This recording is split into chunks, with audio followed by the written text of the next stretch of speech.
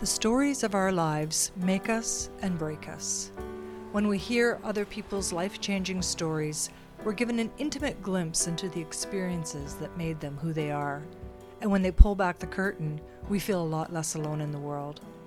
Welcome to the 6-Minute Memoir Podcast, where guests share brave, true life tales of transformation in the space of 6 minutes. My name is Anne Bookma, and I'm so pleased to be your host. Becoming a mother stole my identity, says Pat Dickinson, an 84-year-old, highly respected retired educator who looks back to a time in her life when postpartum depression took her to the brink of despair. She had her first suicidal thoughts. Now, 60 years later, she looks back at that trying time in her life for the lessons learned, the greatest of which was learning to have more self-compassion. I always thought motherhood would make me feel complete. Instead, it had the opposite effect. I felt incomplete. Becoming a mother stole my identity. After 4 years of marriage and a successful beginning teaching career supporting my husband while he completed undergrad and grad school, we decided it was time to start our family. My first son, David, was a chubby, compact baby who took 12 hours to be born, resulting in a high forceps delivery. And he continued to struggle through infancy, never feeding well, not settling into routines, taking naps only if walked or rocked. When I developed postpartum depression, I wasn't sure if it was due to these new baby challenges, the news that my brother's 6-week-old son, also his firstborn, had been killed in a car accident the day before my son was born, the struggles of living on a graduate student's income, or my own inadequacies. Whatever the cause, the depression eventually dissipated, and my son and I formed a very strong bond. I was enjoying motherhood, along with caring for other children and with part-time teaching to supplement our income. At about 18 months, David developed unexplained night disturbances, crying and screaming out for long periods. In subsequent years, these have been labeled night terrors and understood as neurological disturbances. Most children outgrow them eventually, but at that time, they were generally misunderstood as nightmares. I don't know why they were happening. I didn't know why they were happening, and I began to blame myself. I think some of the grad students in our thin-walled apartment building thought we were abusing our child, mumbling things like, "Your kid's sick again last night?" Nevertheless, I was enjoying and feeling confident about being a mother. We had another child, Stephen, less than 2 years later. The postpartum depression returned. And when I came home with the new baby, David seemed to have completely transformed. He was oppositional with me and lashed out at his baby brother. When my mother left after staying a few days with us, she said, "Promise me that you will never leave those two children alone in a room together." The night terrors of a toddler, combined with the demands of a newborn, were overwhelming. David's aggressiveness extended to other children with whom he had played quite well just a few weeks before.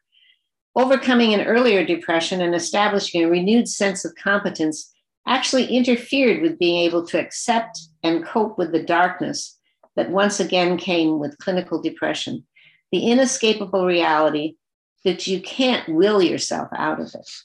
I had my first suicidal thoughts. There was minimal understanding of postpartum depression at that time.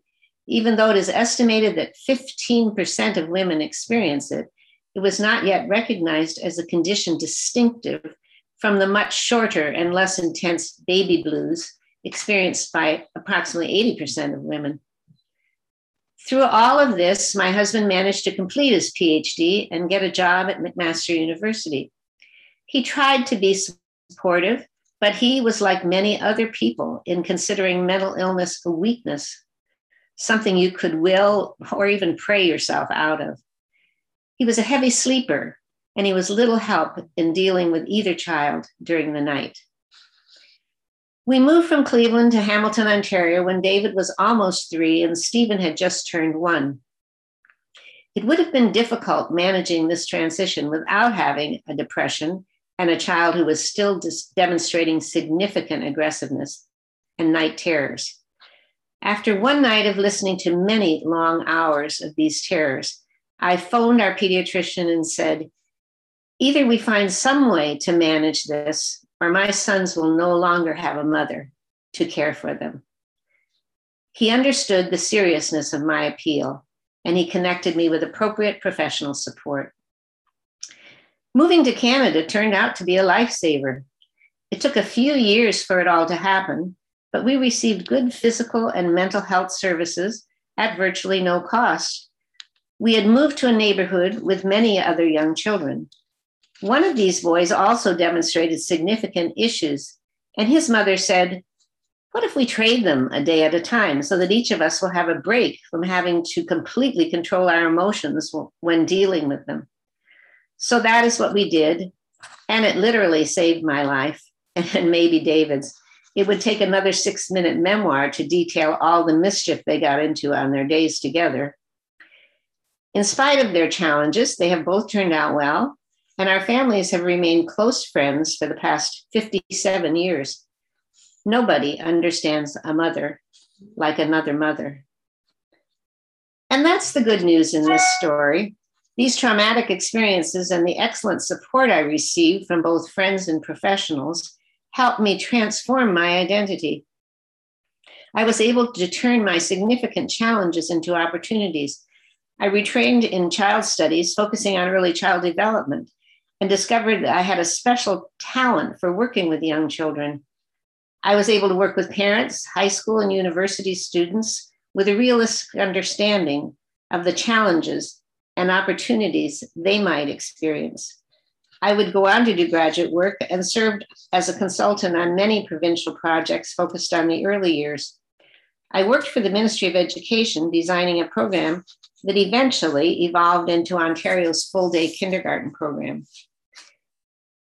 My children did not have an easy childhood, and I did not have an easy time as a mother. I made a lot of mistakes. With help, I learned to forgive myself for that which I either did not fully understand or did not have the resources at the time to change. Many of the expectations being placed on me, or that I placed upon myself, were not focused on what I needed to be. I believe that the greatest gift I have given my children is finding and embracing my identity and believing sincerely that who I am is good enough. Thank you so much, Pat, for that amazing story. You started by saying, becoming a mother stole my identity. We have such a hallmark vision of motherhood, sometimes as if it's the most natural thing in the world for all of us. And of course it isn't. So I think your story tells the truth that a lot of women are nervous to admit or reluctant to share. What do you think? Well, hallmark vision is a good view. Back when my children were small, it was the Leave It to Beaver image and the June Cleaver image of motherhood, and we were expected to embrace marriage and motherhood as the goal in our life, and it was supposed to bring fulfillment. And of course, it didn't in many cases. But as you say, that wasn't the view, that wasn't the fantasy that surrounded it. So we were very reluctant to acknowledge it. And it's ironic because we have very little training for being a parent. And we certainly didn't back then. It was just assumed that you would know how to nurture and mother.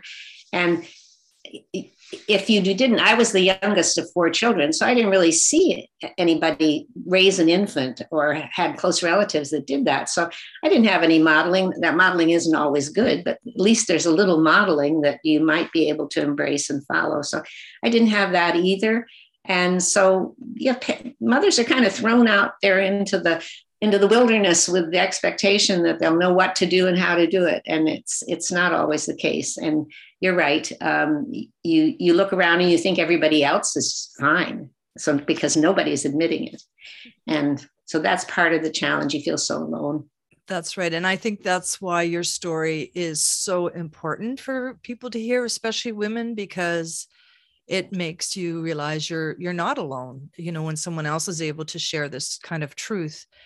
You and I are friends, and you know, I had a difficult child too, maybe not as difficult as yours, but you know, there were many times when I was pulling out my hair and blaming myself, and you were a comfort to me because I could talk to you about that, and you shared some of your experience. So I think what's different today than in the Leave It to Beaver days is that some of us are able to admit the hard truth, and that is really powerful. And that's why your story is so important.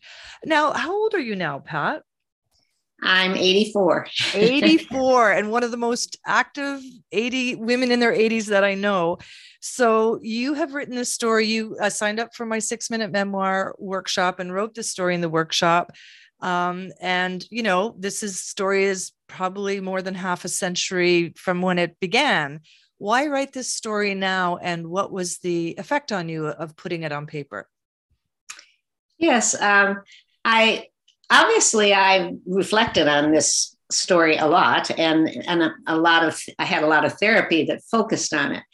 But I knew somehow that I needed to reflect on it in a more methodical way, and your course really helped with that, because it gave us strategies for doing that, and the timelines, and the suggestion that we look at different timelines in our life and the chronological development of things was really very helpful.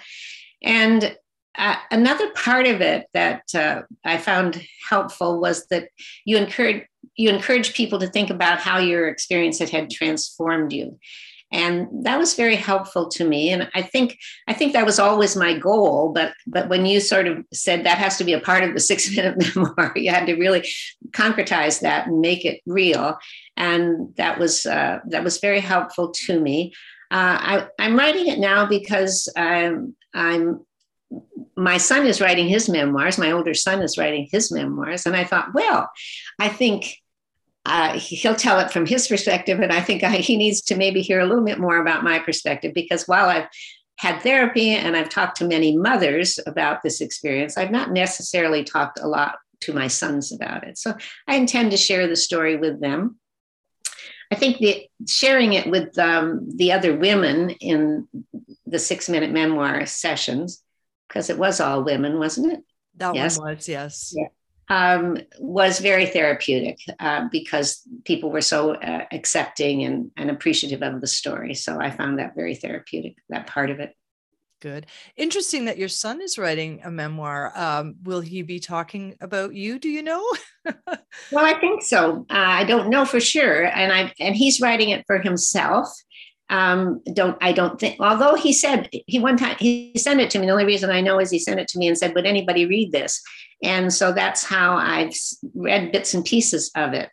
And so it started because he was very interested in ancestry and in finding out about our whole family. And that got him interested in trying to recount chronologically the events in his life. But his memory isn't great sometimes, so mine may not be either. And often, you know, children really have no idea what their parents are going through when they're young. You know, when kids are, you know, preschool or whatever, they really, even as middle-aged people, we don't always understand our parents' private lives and private struggles. So I think it'll be excellent for him to read the story of yours, and it might be quite illuminating. For both of them. Yeah, for both of them, I think. What is your relationship like with them now? How old are your sons? So David just turned 60. I was 24 when he was born, and my other son is 58. And so our relationship, I think, is as good as it can be. I mean, I studied early childhood, and so I believe that those very early years of development make a difference on your life trajectory. And we have a very caring relationship. We would help each other out in a minute. I know I would help them; they would help me, and so it's a very caring relationship. I wouldn't call it an intense, loving relationship that you might think of between a mother and a child. And I think that's may partly be because of my older son. We bonded quite well, actually, because I got over the depression. But then for whatever reason, he flipped when I brought home the baby. And that relationship was disturbed pretty well from then on. And that had a lot to do, I didn't write about it in the memoir, but that had a lot to do with the second postpartum depression, because that had been very important to me. A mother-child love is a very, very important bonding. And when he rejected me, it was devastating. So that disturbed our relationship. And then, of course, I had a much longer depression when Stephen was an infant. The younger son was an infant. So I just wasn't there for him. And so that part of our relationship, I think that deep, more loving kind of relationship doesn't seem to be there. I struggle with how much of that is because of their early experiences and how much of it is maybe because their father, my first husband, modeled a very caring relationship, but not necessarily a loving relationship. So they also didn't see that modeled. So I'm not sure. That would be a whole nother 6-minute memoir, I think. That's a very honest assessment. And, you talk about, blaming yourself. And of course, I've done that. And every mother I know seems to do that. I rarely see men wringing their hands in angst about what's going on with their kids. Why do you think we're so hard on ourselves and they don't tend to be? Yeah, I think it's cultural expectations. I think we're just socialized into it as the nurturers. I mean, certainly the fact that we carry the child and we nurse the child has a great deal to do with it, that cultural expectation. And we are just, we immediately blame ourselves if the child isn't doing well. And and feel guilty about that. It's changing, fortunately. I mean, all the notions about children and infants and mothers comes from psychology, and that was all written by men. It's a male-dominated field. So that had a lot to do with what we've been enculturated to believe. But that's fortunately changing, and fathers are taking a much greater sense of responsibility for children from infancy onwards. Mm-hmm. The skin-to-skin sort of phenomenon is as much dads and babies as mothers and babies. And so there's a change in that. And actually, fathers are experiencing postpartum depression too, with all of this closeness and sense of responsibility, and the whole notion that they're not getting a lot of sleep either, and they're wondering if they're good enough fathers, and they're experiencing some of all that same sort of thing that feeds into a postpartum depression. So mm-hmm. they actually document that sometimes dad's hormonal balance changes too with the birth of the child. Just because you bring out those nurturing feelings that you maybe didn't have before. So mm-hmm. It's interesting what you say about psychology and how it has not been kind to mothers. I don't know a lot about it, but I know, at one time autism was blamed on, the frozen mother, right? There Absolutely. Were all these ideas, homosexuality, it's the mother, not that there's, everything was any kind of condition that the medical establishment sort of saw as, off center, was blamed on the mother. Absolutely. Yeah.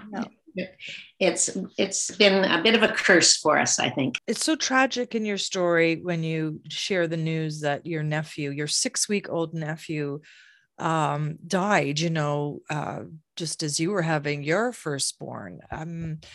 How did that play into all of this, do you think?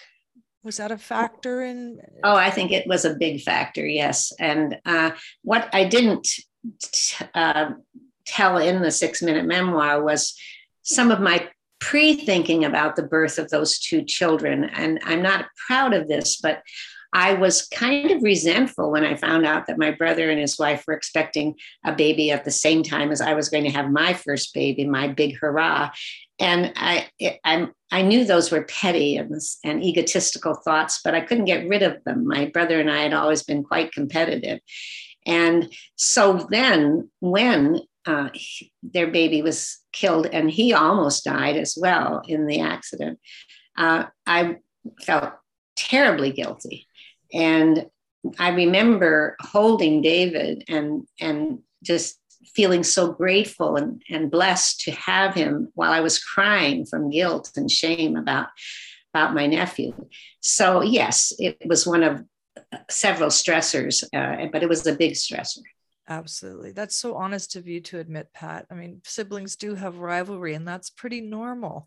Yeah, well, I've never admitted it to my brother or sister-in-law, but it's been very much a part of why I felt so terribly guilty and personally guilty for that. Which likely added to the depression, right? When you're feeling bad about yourself, For sure. Yeah, so that definitely was a factor. And, admitting to feeling suicidal is very brave. And, many women with postpartum, it can often go away, but it can develop into psychosis and very, very serious mental health issues. I've known you a long time, so hearing those words was hard, to imagine you being in that kind of state. But that's what postpartum depression can do, right? Mm-hmm. Mm-hmm. Absolutely. Yes. And I think my suicidal thoughts were a combination of just not ever wanting to wake up another day feeling full of such despair, but also really believing that my family would be better off without me. And I've since learned, and it has been demonstrated and identified, that infants pretty well do best with their mother, no matter what kind of struggle she's having, that's the best place for an infant. And that wasn't common knowledge back then. And I really did believe that my family would probably be better off without me. So it was a combination of reasons for feeling suicidal, I think. So since then, you've learned more about postpartum depression. It wasn't really until the 80s I discovered, when I did a bit of research, that people were even really talking about it. What would you say that you've learned since about that? I guess this is one thing, that children are better off with their mothers, even if it's not always a perfect situation. Any other insights? I think that just recognizing that it is experienced by 1 in 7 women, they estimate, whereas the baby blues, almost all women have a bit of the baby blues, and that it is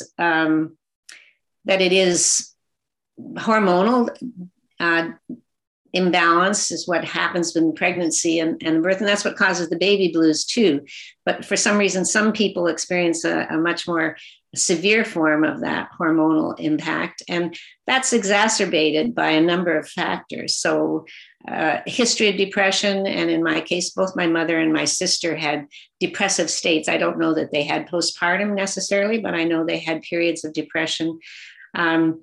Financial issues, which we had big time with my husband in graduate school, sort of allowed the amount of support you had. And we had no extra money for any babysitting or care so that I could get away from the situation. And I didn't have family close by, so I had no support of that kind. And then other stressors. So for my nephew's death, yes, and my son's aggressive behavior with the second child were all factors that just exacerbated that tendency. And so I think it's a combination of things. And so back then I received very little understanding, and it seemed to me that I was the only person in the world experiencing. There were tons of young mothers in the graduate complex we were in with young children, and everybody else just seemed blissfully happy to me. They may not have been, but they weren't admitting it. And so I just felt terribly alone. Terribly alone. Yeah, compare and despair. I remember doing the same thing. Like every other mother's got it figured out but me. Yeah. But we all know that we can put on a show to the world sometimes when we're struggling. And I mean, some mothers, it is easy. For some, it is easy. I remember,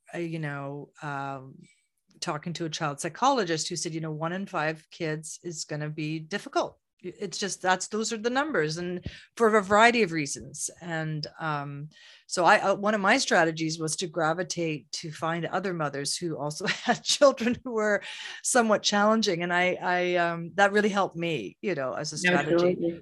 What advice would you give to women now who might be experiencing what you did during that dark period? I mean, I know that was a long time ago, but the symptoms are still the same. What advice would you give to women who are going through that? Mm-hmm. Well, I think first of all, just get medical help, and because there is help available. Both there's now an understanding, so there's both medication help and there's also therapy help that can help you deal with any stresses that are adding to that problem. So recognize that it's a medical issue. It's not something that you can will yourself out of. It is a medical issue. So you need support and you need help, and be grateful for and accept any help that you can receive, because we tend to think, oh, I shouldn't need that. I don't need that, but you do, and your child does too. So you need to accept that. And yes, any support group that you can find, any friend that you can find that's going to be honest, and there will be more of them now. And I think there are support groups for women with depression of various kinds. So I think finding something in that nature. I feel particularly sad about women that have had babies during COVID because it was not as easy to find that support and that kind of release from their own aloneness. They were alone just by virtue of the shutdown. So I think that was particularly hard. But I think finding someone so that you don't feel alone with your problems, so that you recognize that, yes, it's unfortunate that you're the 1 in 5, but there are many, many other mothers going through the same thing, and that it's not something that you should blame yourself for or feel guilty about, but rather feel you need help and accept that help and be grateful for it. That's so true. And I think one of the great things about the digital age is it's so easy to find support online. Yes. I'm sure if you Google postpartum support, you'll see how not alone people can see how not alone they are, whereas you didn't have that in your day, right? Exactly. And young mothers are so good at accessing that. So yes, that is a blessing for sure. I love the brilliant idea to switch kids with your friend. How did that sort of work, and how long did that go on for? So you would take her son one day and she would take your son the next? Absolutely. Yeah. Well, and not only did we take each other's sons, she had 3 other children. I only had 1 other child. And so I said, well, this isn't fair, I'll take all of them on one. And she said, oh no, you're not having all of them on your day on, because she said the other 4, my young son and her 3 daughters, she said, they're just a blessing. They sort of deflate the other situation. So I don't mind having them around at all. So she had 6 on one day and I had 3 on the other. And it was just to have that relief on the day off. It was not great on the days that we had them, because they were a force to be reckoned with and they needed pretty constant supervision. And as I said in the memoir, it would take another story to tell all about what they got into. But it normalized things a bit too for me, because I could see that this child had just as many issues as my son did. He was not the worst child in the world by any stretch, and that helped.